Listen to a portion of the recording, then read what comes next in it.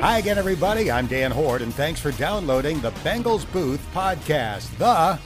You've seen the difference, and it's getting better all the time edition as I discuss the state of the Bengals and what they are likely to do in the draft with my friend Charles Davis, who calls games for CBS Sports and analyzes the draft for the NFL Network. Then, I'll talk to a man who has seen it all in more than 4 decades in Cincinnati, Paul Sparling, who announced this week that he is retiring as the Bengals' head athletic trainer. He'll share some great nuggets about Paul Brown, Tim Krumrie, Joe Burrow, and more. The Bengals Booth podcast is presented by Ultimate Bengals. Download Ultimate Bengals ahead of the 2022 season. It's free-to-play, next-level fantasy football with fantastic Bengals prizes. Get it now on the App Store and Google Play.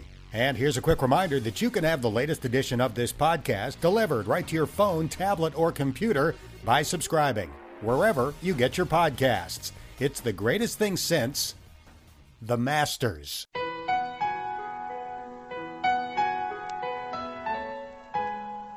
I joked with a buddy this week that I think I love the Masters tournament more than I love my family. I love the traditions, the green jacket, the champions dinner, the par 3 contest, pimento cheese sandwiches, etc. I love the beauty of the course with the azaleas and dogwoods in full bloom, and I love the history and the thrilling moments provided by Jack, Tiger, Phil, and so many others. I have attended the Masters once, and if you stick around until the end of this episode, I will share my amusing but somewhat painful experience in Storytime with Dan. But now, let's get to football. The NFL Draft is 3 weeks away. NFL Network will provide live coverage of the draft from Las Vegas, April 28th through 30th, and this week, I had the chance to visit with NFL Network draft analyst Charles Davis. Charles, your first mock draft came out this week. You have the Bengals selecting Tyler Linderbaum, the center out of Iowa. Tell us why. Well, look, I think he's the best center in the draft, and I think he has qualities similar to Creed Humphrey last year of Oklahoma, who went in the second round to Kansas City, was plugged right in as their starting center, and went to not just the Pro Bowl, but was an all-pro center as a rookie, which was really a phenomenal accomplishment. But I think that Linderbaum is a similar player, same type of qualities to him, same type of plug and play right away, coming from the University of Iowa, where how often is it, Dan, that your head coach spends more time with your offensive line than he does any other position? Maybe since what? Vince Lombardi? Because he was one of the 7 blocks of granite. You just don't get it very often. Maybe in Cincinnati you had that before with Forrest Gregg. Maybe, perhaps. But you hear where I'm coming with that. Like, look, that's where Kirk Ferentz spends his time at the University of Iowa. Like, when these coaches scatter, Kirk Ferentz is with that offensive line. He's a tremendous offensive line coach in the NFL. He's been a tremendous head coach at Iowa. That's his baby. And this kid, I think, has the movement skills, the strength, everything that you're looking for to be a starter right away. And now, look, I do realize that you've made some moves in the offseason. I do realize there's a certain young man who came over by the name of Karras, right, that has center in his background. Last year, he played his first games at guard for New England and played much of the season as their starting left guard. If Linderbaum comes in, Karras goes into competition at a guard spot. So this is more of the player is too good to pass up than any perceived need on the offensive line. To me, yes. And you're also wanting to increase. You remember last year prior to the draft, Dan, look, you remember it all very well. You're immersed in it, right? How much was the debate? Like, you probably went to different places and said, oh, no, I don't want to hear this debate anymore. Should we take a tackle in Penei Sewell to take care of our young quarterback? Or do we go get Jamar Chase, the wide receiver, right? Because that's all we talked about. And that was debated ad nauseum. And I'm sure you closed the door a few times and said, okay, I can't do this anymore. I'm done. They'll figure it out. Well, they figured it out last year because they knew that they believed in Jonah Williams. So because they believed in Jonah Williams, just said, if Jonah Williams is healthy, Jamar Chase, another weapon out wide. Well, that sure worked out pretty darn well for them, right?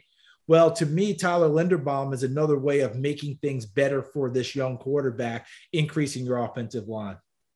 It wasn't a debate last year in Cincinnati. It was a civil war. You were Team Chase or Team Sewell. I admit to being Team Sewell, but I learned my lesson. What I learned last year is that the value of a transcendent wide receiver is greater than the value of a single offensive lineman, no matter how good the offensive lineman is. And obviously you want great offensive linemen, but a game-changing wide receiver has so much value. That was the lesson that I learned from last year. Well, it's a great lesson, and it's a lesson for all of us because it is a legitimate debate. And as you said, a legitimate war about which way do we go? Because in your team's history, taking Anthony Munoz, a left tackle, sure worked out pretty darn well. Okay. You talk about transcendent talent. Yeah, I get the wide receiver, but if you all of a sudden you thought you were getting another Anthony Munoz type player, and he signed off on that, I remember before the draft, I went, oh boy, that's putting some pressure on Duke Tobin and the rest of the decision makers. And Anthony Munoz goes, go get the tackle, because everyone remembers how well he played and what he did for a team that went to a couple Super Bowls while he was there. But bottom line is they got it right last year. They nailed it.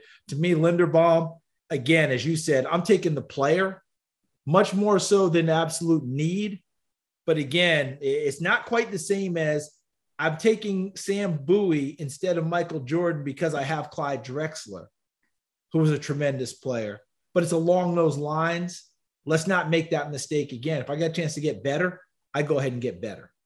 NFL Network draft analyst Charles Davis is our guest. Let's talk about cornerback. The Bengals have Chidobe Awuzie and Mike Hilton signed for multiple seasons, but Eli Apple is coming back on a one-year deal. Depth beyond that threesome is questionable. So if the Bengals were to go cornerback, which is obviously a strong possibility, who do you like among the guys that might still be there at number 31? Well, I like Kaiir Elam out of the University of Florida. I love his build. I love his toughness. I love his bloodlines with a father and an uncle who played in the NFL as well. He gets it. Hasn't had quite the college career that you would like due to some injuries, but I think that he's a terrific player, and he's one name that I would list. And Dan, I'm not listing him in any order of preference. I'm just listing names at this stage. I wonder if Roger McCreary from Auburn is going to be available. Really impressed me at the Senior Bowl. I'd been told going into the Senior Bowl, people were a little disappointed about the lack of plays he made on the ball. I didn't see that at the Senior Bowl. He made a lot of plays on the football that entire week and showed the aggressiveness and the willingness, not just to mix it up in the run game, but to be there in the passing game and make sure that receivers were making contested catches. I think that the University of Washington has two corners, Trent McDuffie and Kyler Gordon. And it was interesting. I got done with my first mock draft. I got a couple of texts from some people that I really trust in the league. You know, you and I, we a lot of things that we do, we bounce off of other people in the league that we count on. I didn't even have to bounce this one off. They came to me and said, hey, man, don't fall asleep on Kyler Gordon, because I had Trent McDuffie going in the teens, okay? Don't fall asleep on Kyler Gordon, the corner at Washington. He would probably be available around that time frame, Dan, that someone would take a good, strong look at and say, hey, he might be the guy that we would go for. So I'm just talking about in the first round. As we get past the first round, those numbers start to really jump out there more and more because there's plenty of corners, not nearly as many receivers, but there's still a decent amount of depth at the corner position. But those would be the guys I would see. I don't know that there's going to be a precipitous drop for the top corners, you know, with an Andrew Booth from Clemson drop in there. I don't think so. Derek Stingley, you know, unless something really crazy happens, I don't see any of those guys dropping down. And certainly not my guy, Sauce Gardner. No. Listen, I was working a show the other day and we did a thing like, where's the highest he can go? Where's the lowest he can go? And I think the highest we started with was 3 to Houston. And the lowest was 10 to the Jets with their second pick, if the Jets don't use them at 4 with their first pick. You know, I mocked him to Seattle at 9. I mean, could you imagine if Pete Carroll saw that Sauce Gardner was still standing there at 9 with the way he likes to play with those corners, with the length of those guys? Look, Richard Sherman is going to go to the Hall of Fame. We know that, right? And he's built similarly to Ahmad Gardner. Ahmad Gardner is way faster than Richard Sherman. What Ahmad's got to do is maximize the brain power that Richard brought to the field. And the reason he didn't get beat very often, he eliminated most of the stuff you could do or couldn't do against him before the ball was snapped. and he was ready for what was remaining. That's what a great corner does. That's what Sherman did. That's going to be the next step for Sauce Gardner. I'll tell you this about Sauce Gardner. So he's been attending most of the University of Cincinnati's spring practices. He has been coaching up the young guys, and it shows to me the knowledge that he's gained from 3 years of playing college football. He's out there like a legitimate defensive backs coach, sharing his knowledge, which shows me something. Yeah, and it tells me something about him too, Dan. One, just what you talked about, the knowledge that he's gained, and he's and not just willing to impart it, but there's one other element, the pride in the University of Cincinnati program, the pride in being a Bearcat, the pride in what they built up over his time frame and his career there, where the team got progressively better to where the last 2 seasons, they didn't lose a game in the regular season. Okay. So he put it up there now. He was part of that grouping. And I think by his coaching up these youngsters, he's also telling them silently, what's the old Montreal Canadiens thing about, from failing hands where they toss the torch? Well, his hands aren't failing, but he's passing the torch, and he expects them to uphold it to the standards that he and his teammates have established there at Cincinnati. That's part of why he's coaching these kids up that way, I would believe. NFL Network draft analyst Charles Davis is our guest. The Bengals like to rotate defensive linemen.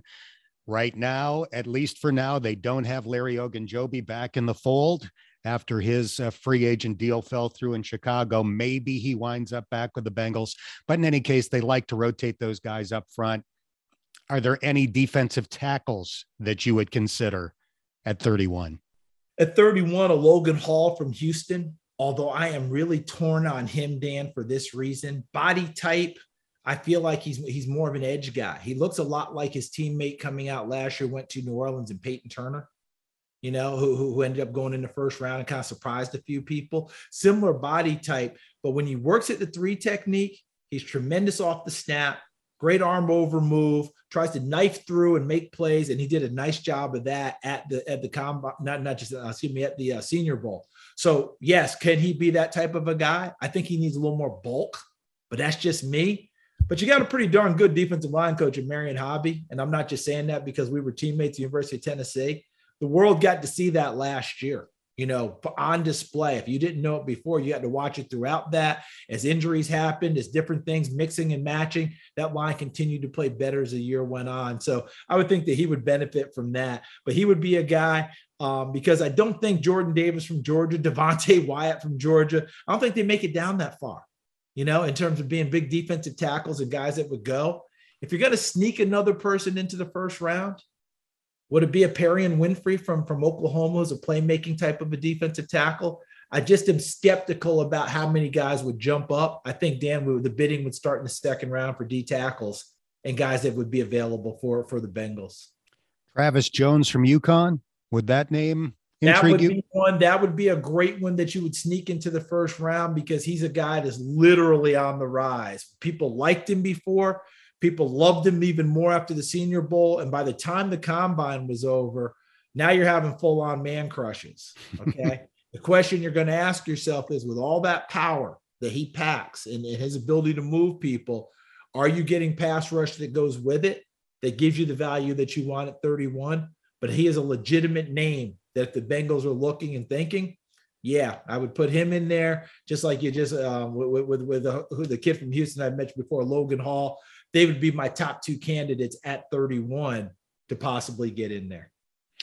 Let's get back to the Bengals offensive line for a second, specifically the moves they made in free agency, because you called Bengals games this year for CBS. You know this team well. Ted Karras, Alex Kappa, Lael Collins. How big of an upgrade have the Bengals accomplished on their offensive line? Well, to me, this is how big it is, Dan. Collins immediately slots in at right tackle as a starter. Okay. You already have Jonah Williams as your left tackle as a starter. Kappa slots in probably at right guard immediately as a starter. You remember last year it became a mix and match situation. Was it going to be Jackson Carman? Was it going to be Akeem Adeniji? Was it going to be both of them in the Super Bowl? It was. That's what you ended up with some guys who went through all that. So he slots in right there. Ted Karras immediately, you can plug him in at center or you can plug him in at left guard. That's the way I look at it. Depends on how you want to go about doing it. but immediately he's got starter's potential. That's what he played for New England last year. Remember, I think we said at the beginning, his left guard played last year at New England. First time he'd ever played guard in the NFL. He'd been a center heretofore, but immediately great upgrades, guys who plug and play right out of the gate. And we'll just see how it all plays out. That's why I came back to Linderbaum again. I don't think getting Ted Karras takes you away from getting Linderbaum, if indeed he's still on the board and you want to go get him. Because someone could go ahead and pluck him before you get to 31. He's that good. You called the Super Bowl last year for the international feed. How surprised were you by the Bengals' success? Oh, I think anyone who says that they weren't surprised is a little bit disingenuous. Dan, I think that anyone who would sit here and say, well, preseason, I had the Bengals riding it all the way through. We saw talent there, but there were enough question marks to give you pause. That offensive line that we talked about. Remember, Jonah Williams hadn't done it for a full season yet.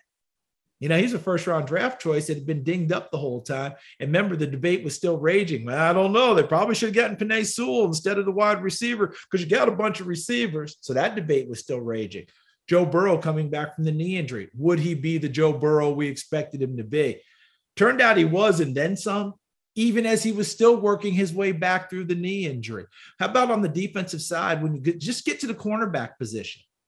I don't know anyone who could have said Eli Apple would have given you that type of play that he did all year long. I just don't know that anyone would have, signed off on that and said, yeah, I'm in. Eli Apple, he's going to give you exactly. No, because Trey Waynes, who was supposed to be that guy, was dinged most of the year.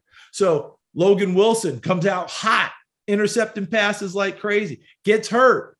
What happens now? Well, they found a way to plug and play.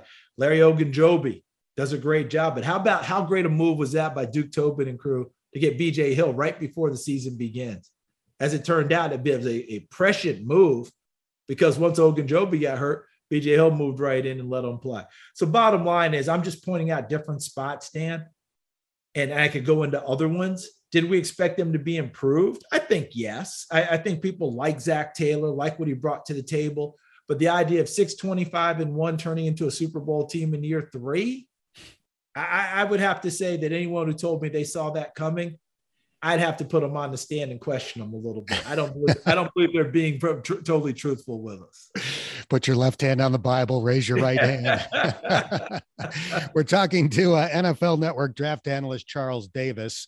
As long as the topic is looking ahead and making predictions, yeah. Caesars Sportsbook came out with their season win total odds a few days ago. In the AFC, the favorite is Buffalo, 11.5 wins. The Chiefs, Chargers, and Broncos are next at 10 wins. Then you have a bunch of teams, including the Bengals, at 9.5 wins. Should 4 teams have better odds in the AFC than the defending AFC champion? As a general rule, the answer is no. As a general rule, no. But here's where we run into what, let's just go ahead and say it, Dan, because you and I are friends. We've known each other a long time.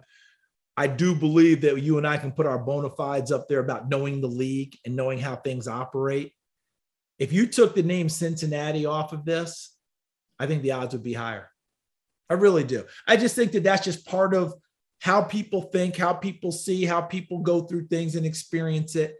And the idea that Cincinnati is going to repeat what we saw before. Well, remember how short-sighted we're being if we're saying that, because during that Marvin Lewis run, that was what, 6 straight years in the playoffs? 5 and 6 out of 7. 5 and 6 seasons, multiple division championships, not to mention wild cards and getting there. So it can happen, but it becomes one of those things where Cincinnati's one of those franchises that people always want to look at the negative side as opposed to understanding what's happening. We forget that in a sense, this team's ahead of schedule.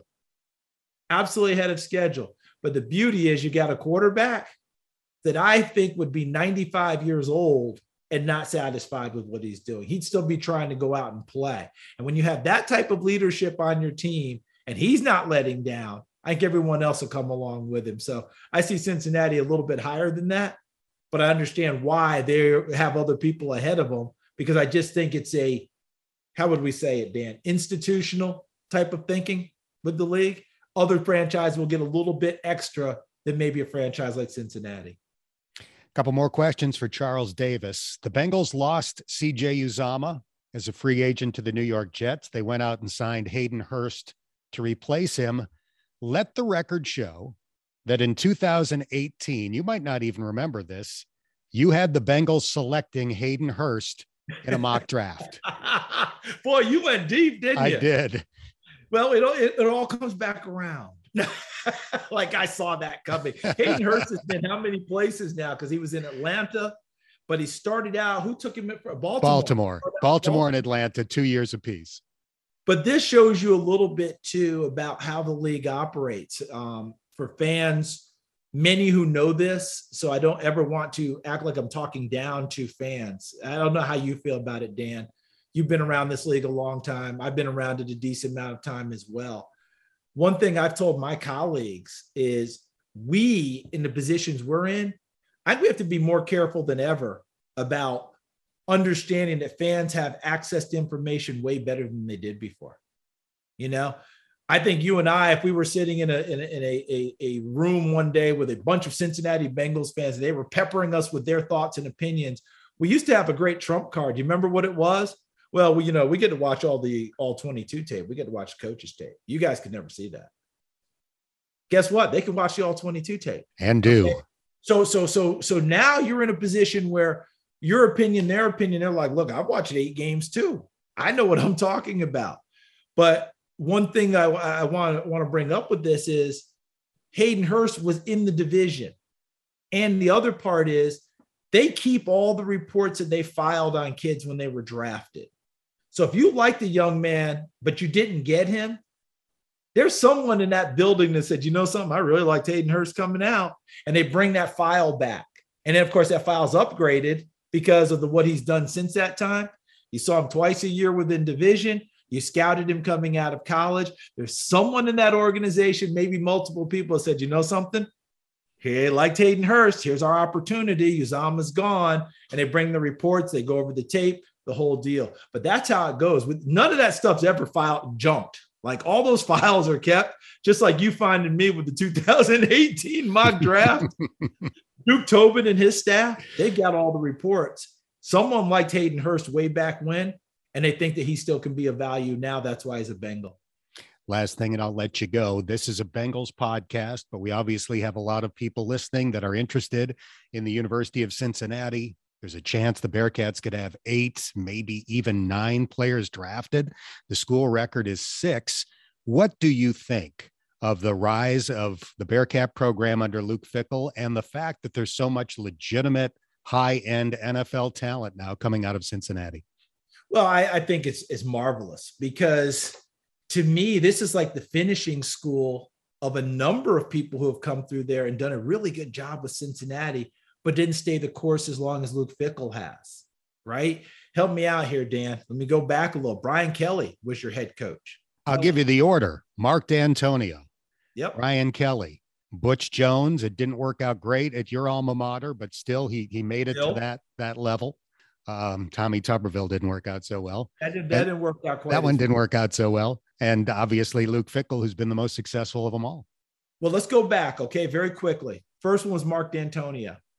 I remember, tell me if I'm wrong, Mark D'Antonio's Bearcats beat Rutgers after Rutgers won that big game against Louisville.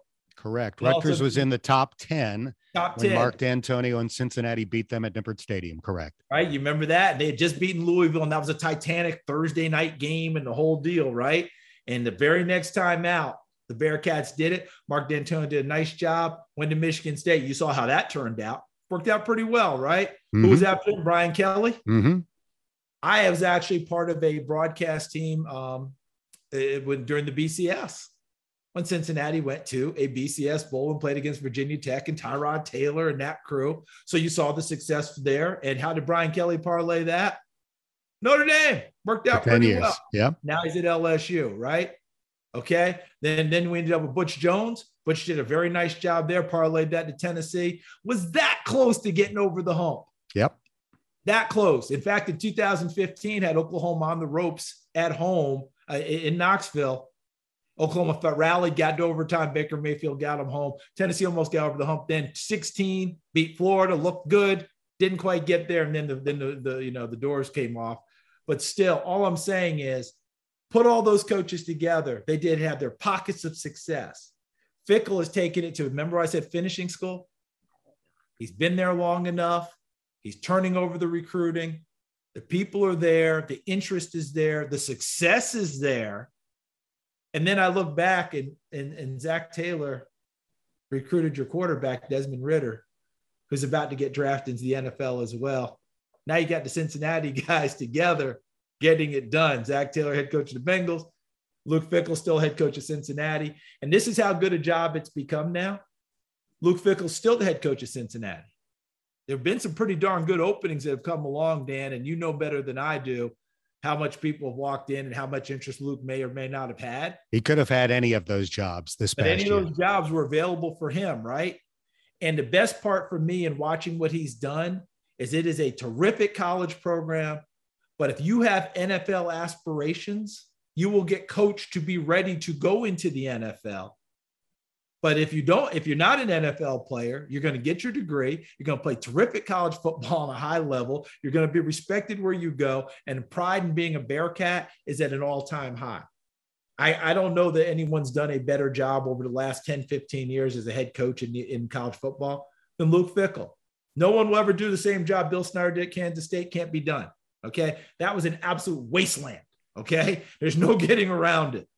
But Luke Fickell over the last 15 years, who's done a better job overall? I don't think anyone. Agree 100%. Always a treat to pick your brain. I appreciate your time. Keep up the great work. We look forward to watching your coverage with the NFL Network leading up to and during the weekend of the draft.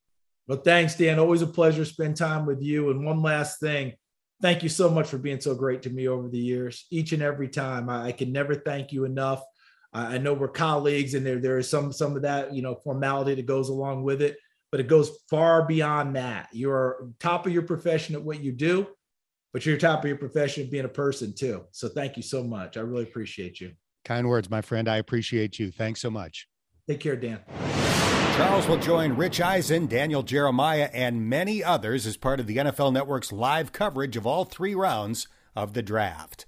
The Bengals Booth Podcast is presented by Ultimate Bengals, the free-to-play fantasy football game.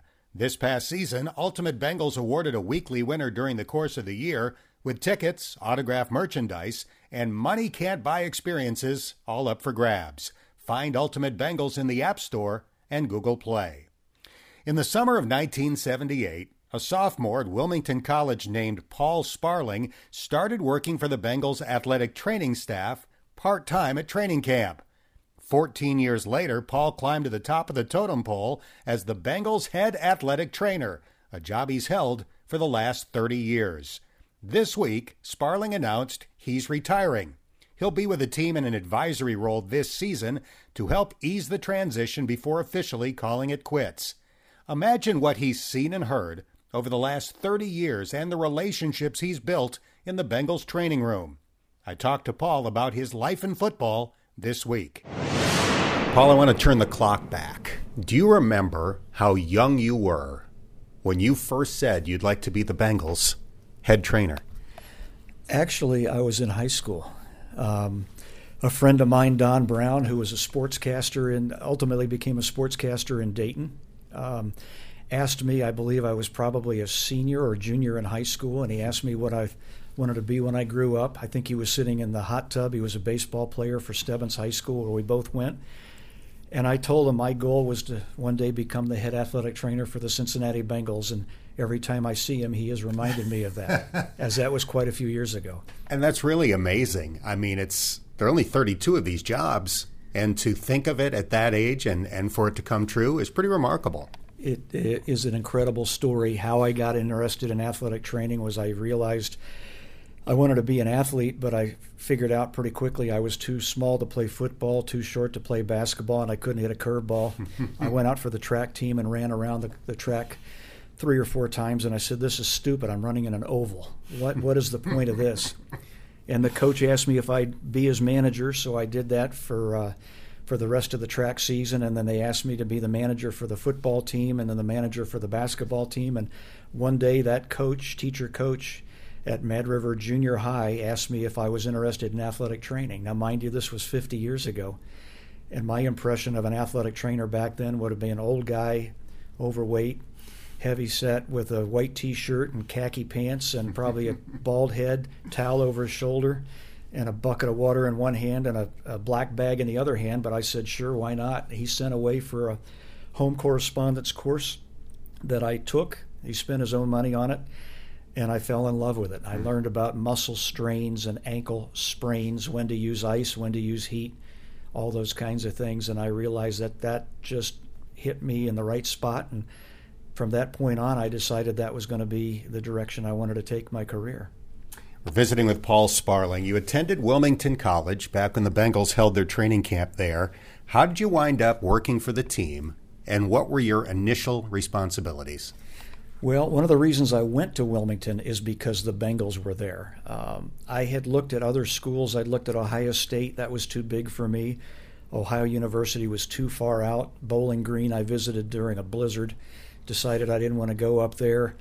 And I got a letter from Roger Tewksbury, the head athletic trainer for the Wilmington College, inviting me to come visit his program that he was starting up there at Wilmington. And I went up and visited and felt like it fit just right. And if it was good enough for the Bengals, it'd be good enough for me. I was offered the position of training camp laundry boy by Tom Gray, then the equipment manager. They were looking for somebody to do laundry during the 6-week time period that they were there. And I jumped at the chance, and I washed socks and jocks and towels and shimmels. Turned out I was getting done much sooner than the guy that had done it the couple of seasons prior. And so Tom asked me to start helping him out in the equipment room, fixing shoulder pads and helmets. And then Marv Pollins, then the head athletic trainer, found out that I was an athletic trainer that could tape ankles. So he said, when you're done with the laundry and you're done in the equipment room, come in here and help me and Bill Conley, the assistant trainer at the time, help us tape some ankles. And that's where it started. And so I have always been able to tell the assistants and students here that I'll never ask you to do anything I haven't done because I've done it all. That is quite the from humble beginnings story. What do you remember about Paul Brown? I tell you what, he had such an impressive personality, gravitas, if you will. I mean, when he spoke in some of the meetings, people definitely listened, and very astute. Had a wry, funny sense of humor, but it was very clear that he was a gifted man intellectually, clearly knew what he was doing, clearly had a phenomenal reputation, and I was honored just to be in his presence. Was he intimidating? The first time I met him, yes, but the more I got to know him, the more I realized he was a very kind and gentle man, and just from that point on, actually, Mike was more intimidating to me than Paul. We're visiting with longtime Bengals head athletic trainer Paul Sparling. You've had a great relationship with Mike for more than 4 decades. When asked about you, the first word that he brings up is trust. How did you develop that relationship with him?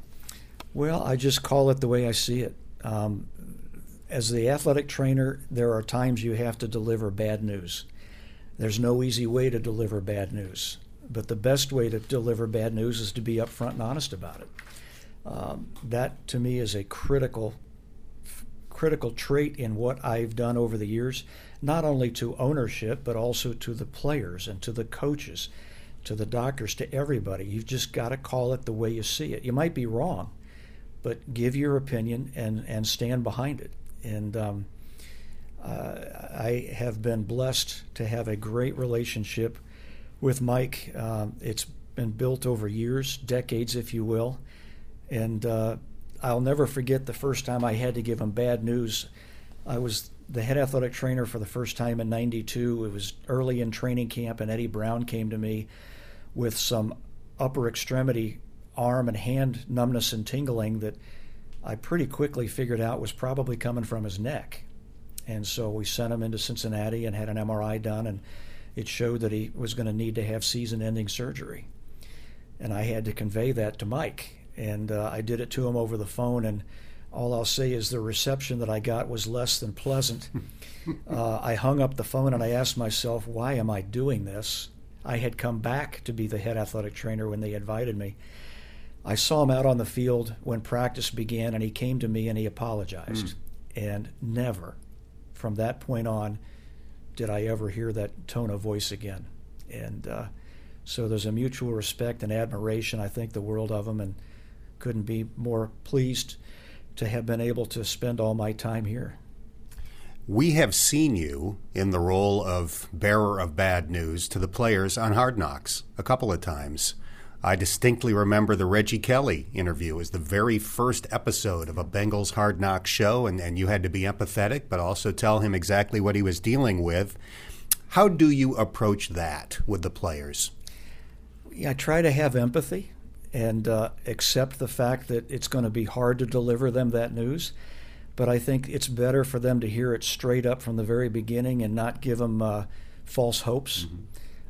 With Reggie's, I knew right away what he had done. I could feel the Achilles was torn, and I didn't see any point in delaying the inevitable and tell him, well, let's see, we'll get an MRI. And I just, the way I would want to be informed is the way I tried to inform the players. Realizing that at times it's, you're crushing a dream, you're hitting them where it hurts, and it just I've dealt with their emotions and what have you. But I've also taken the philosophy that after I give them the bad news, and I'll tell them, you've got 24 hours to pout, and then after that it's time for us to focus on forward. So get it out of your system. And that's just kind of the philosophy that I've followed, and I think, at least from what I can tell, most of the guys respected that and recognized that you can only dwell on the negative. It's time to start focusing on forward. And I tell you, the guy that really demonstrated that to me was Joe Burrow. When I talked to him, gave him the same story in the bus on the way from the Redskins Stadium, or the now Commanders Stadium, to the airport. I told him my philosophy of the 24 hours, and he said, there's no pouting here. I'm working on getting back. And that spoke volumes to me, and he demonstrated it. Those weren't just empty words. How unique was he last year in coming back from his injury? Well, we knew that given the nature of the position, the likelihood was he would make it back. So much of it is not just physical, it's the mental, the psychological part of it. And I think that's what he was dealing with early on. He attacked his rehab, and he and Nick developed a special relationship. And as a team, they worked superbly together. Could not have gone any better. He did not have any setbacks during the course of his rehab. But I think he will probably tell you as time went on during the season that he gained the confidence that he knew he could plant, cut, and pivot and didn't have to worry about it. But it takes time for that to develop. And unfortunately, there's no mental exercise that we as athletic trainers or physical therapists can run them through. They have to go out and do it and experience it. With him, we did get him out early during training camp, making sure that he was ready from day one. We also were cautious with him and didn't let him get too far ahead of himself, where he ends up developing soreness and swelling and what have you, to the point where you have to hold him back because you have to. Instead, we were proactive about that, and he played an active role in the pace as well. But you could not have asked for a better patient, I can tell you that. We're visiting with longtime Bengals head athletic trainer Paul Sparling. I mentioned Hard Knocks. How difficult was it to have the curtain pulled back on what you do? Well, I will tell you, the first time that they came in, it was awkward. We had to kind of decide what are we going to let them see and what are we not going to let them see. The second go-around was easy. We knew what to expect, and we felt comfortable and confident in how we were going to let them see certain things. There were a couple of times that they would be filming, and I ended up having to tell them that, I needed them to cut that for whatever reason. But they were very, very cooperative. I will tell you, it was a little bit, like I said, awkward at first. I did watch a couple of episodes of previous teams just to kind of get an idea what to expect. And they were good people to work with. They were very respectful, and if we said something was off limits, I quickly realized that they would certainly respect that. Every picture of Tim Krumrie's devastating injury in Super Bowl 23 includes a young Paul Sparling right by his side. Are all of the stories true of Tim refusing to go to the hospital, of turning down painkillers, etc.? They're not stories. They're fact. I was there. I remember his wife coming in Cheryl. I believe she had some athletic training background or education, and she came in and saw the x-rays, and I'll never forget how she said, "They don't look too bad." Tim could see it as well as anybody, and they looked atrocious. We knew what he had, and the physicians, the doctors wanted to transport him to the hospital just because of the normal management for that significant of an injury, and he wasn't going to have it. I can remember Dr. Haidt Sr. casting his leg and me holding his foot to try to stabilize it while he was putting on the casts so that he could at least stay at the stadium for a time and watch the game.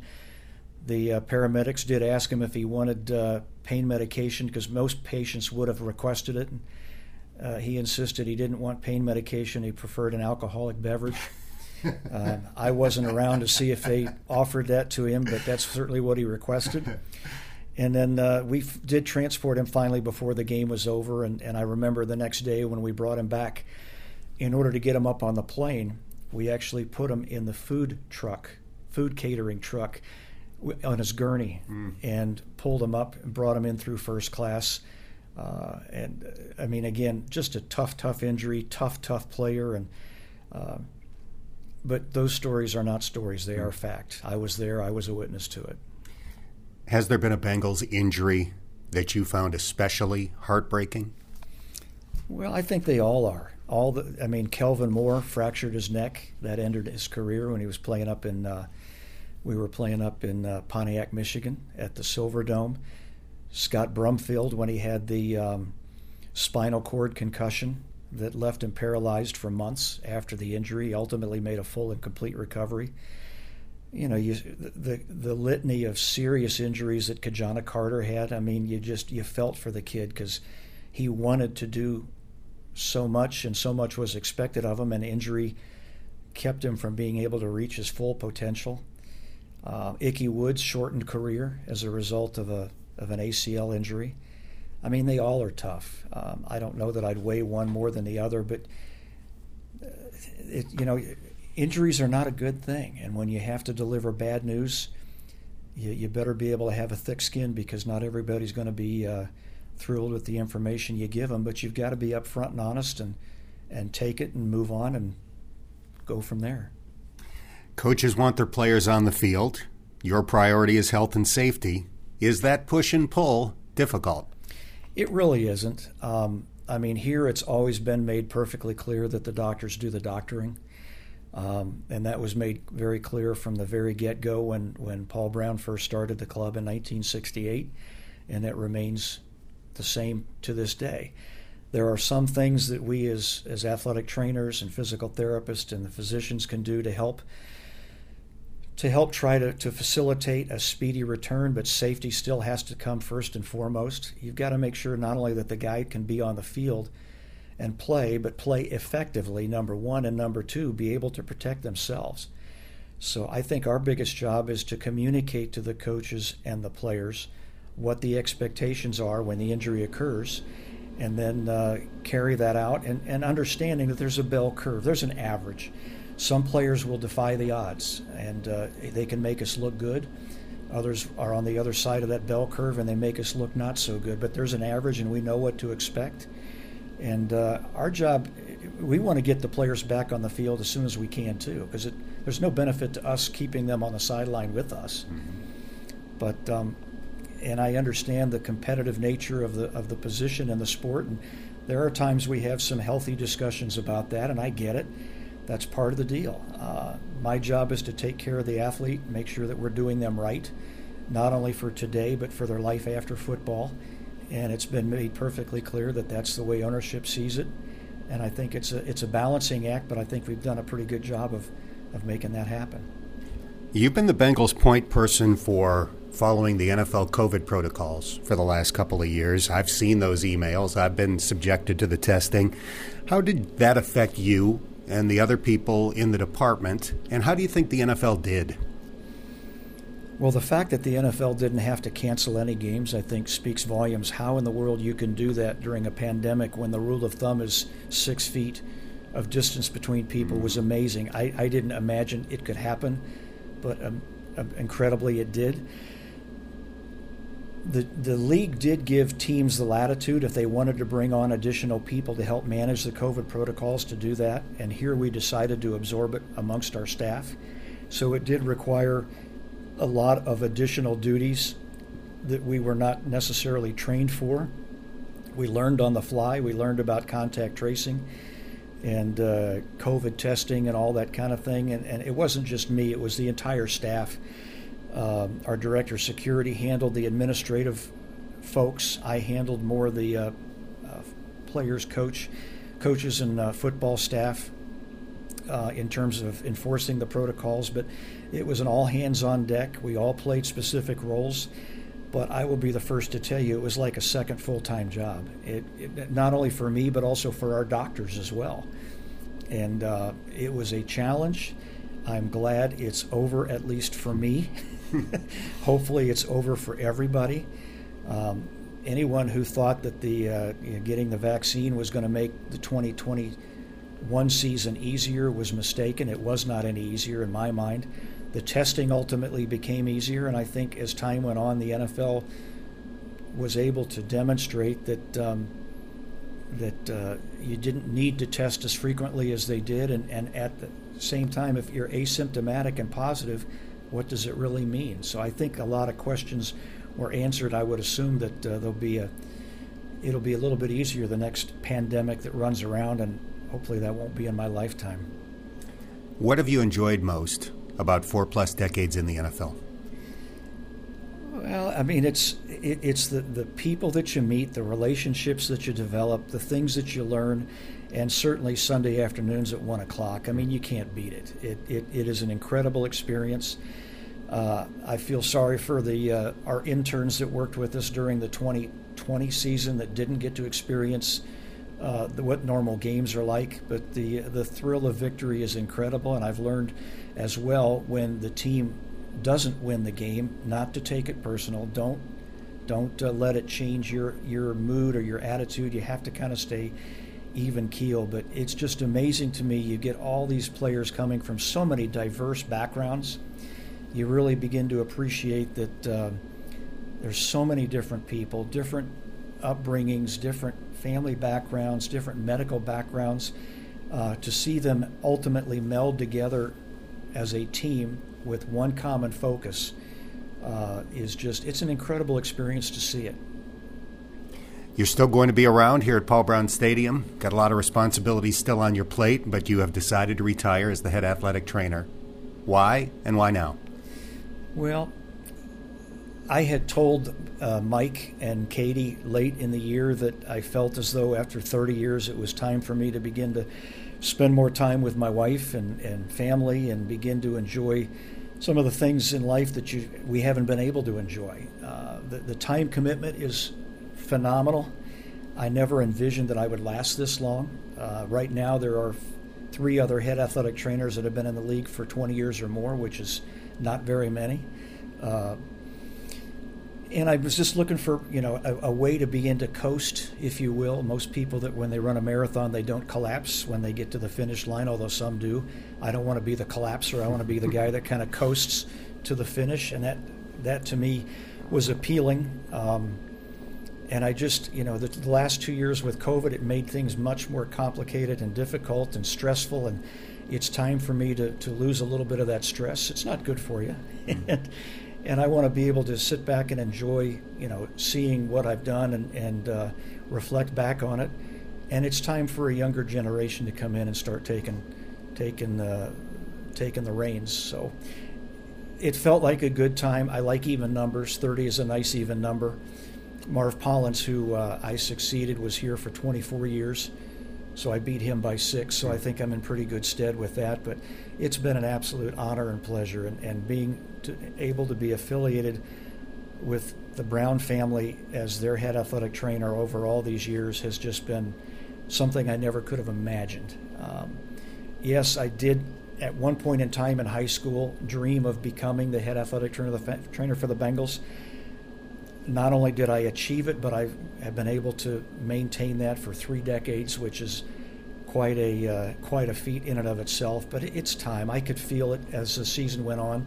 Yes, it was exciting with the playoffs and what have you, and I was so thankful to get another shot at it. In fact, when Zach and Joe came, I told them then that I was late in the fourth quarter and not planning on going into overtime, and I'd appreciate if they do whatever they could to give us one more shot, and they did, son of a gun. So, and they'll have another shot next year, and we'll see where things end up. But I'm just pleased to be able to do it on my terms, at my pace, and be able to contribute in whatever meaningful manner ownership feels like I can. I don't want to be in the way of my successor. I want to be in his corner and do everything I can to support him so that it's as smooth a transition as anyone could ever imagine. You've had a remarkable career. Congratulations. I've enjoyed our interactions over the years. Best of luck going forward. Thank you. I appreciate it. The Bengals' new head trainer is Matt Summers, who spent the last 4 years at the University of Louisville and has previous NFL experience with the Chargers. And now, as promised, it's time for another edition of Storytime with Dan.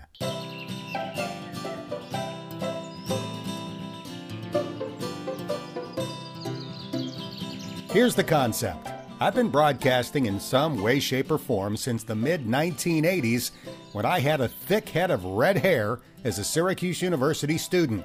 While my hair vanished, my experiences grew, and I've had the good fortune to cover Super Bowls, the World Series, the Final Four, major bowl games. Shoot, I was once the announcer for the luge competition in Lake Placid. In other words, I have some stories to tell. And since this is Masters Weekend, that's the topic for Storytime with Dan. Here goes. I have been to the Masters once, not as a reporter, but as a spectator back in 2005, which was the fourth of Tiger Woods' 5 Masters wins. He beat Chris DeMarco in a playoff. That year, Tiger hit the most famous shot of his career and arguably the most famous shot in Masters history. Remember the chip shot on the par 3 16th hole where he hit the ball toward the top of a ridge and then watched it slowly trickle downhill? And just before it looked like the ball was going to stop, it dropped in for a miraculous birdie with the Nike logo perfectly framed for TV for nearly 2 seconds before tumbling in. Here's how Vern Lundquist called it on CBS. We pick up Vern's call as the ball is slowly rolling toward the cup. Well, here it comes. Oh, my goodness.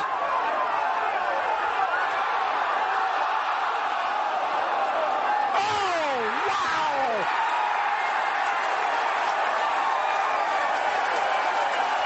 In your life, have you seen anything like that? As a matter of fact, I have. I was there, standing a few feet away with my friends Joe and Paul. We got to the 16th hole a few groups before Tiger played it, and were in perfect position to see him make history.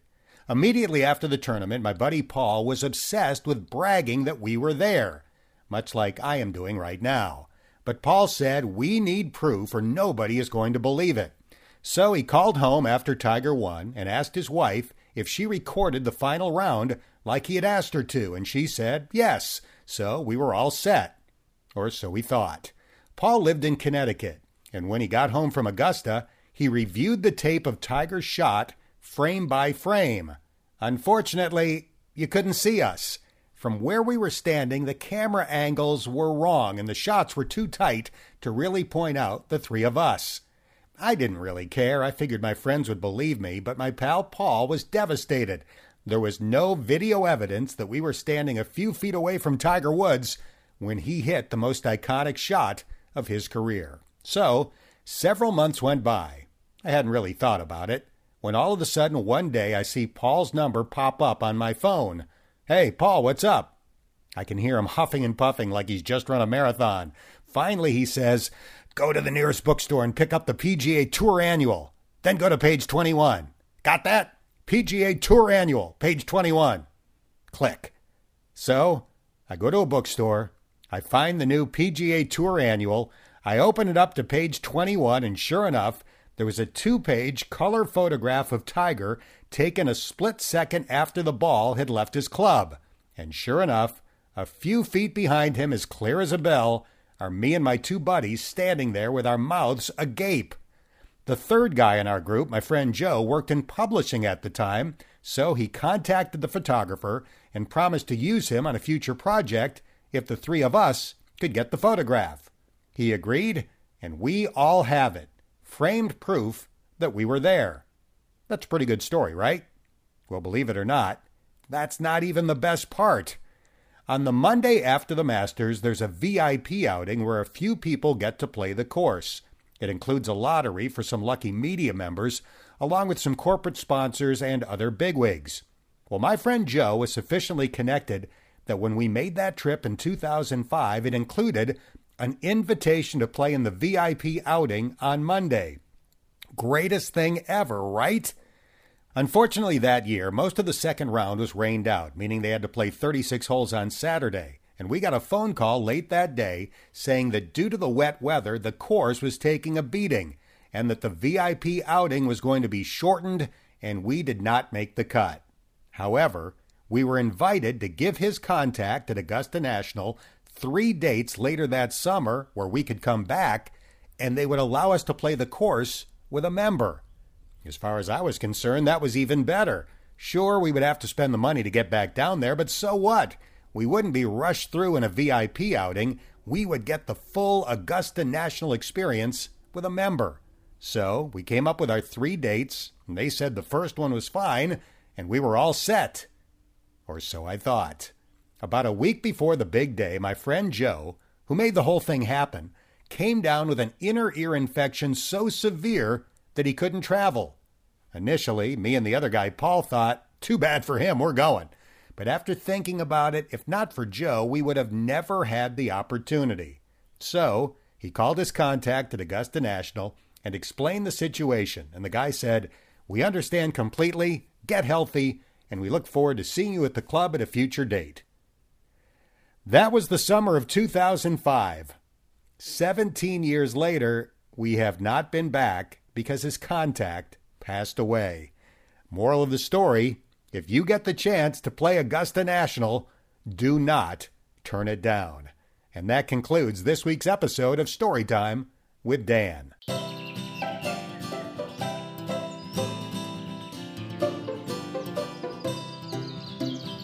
That's going to do it for this episode of the Bengals Booth Podcast, presented by Ultimate Bengals. Download Ultimate Bengals ahead of the 2022 season.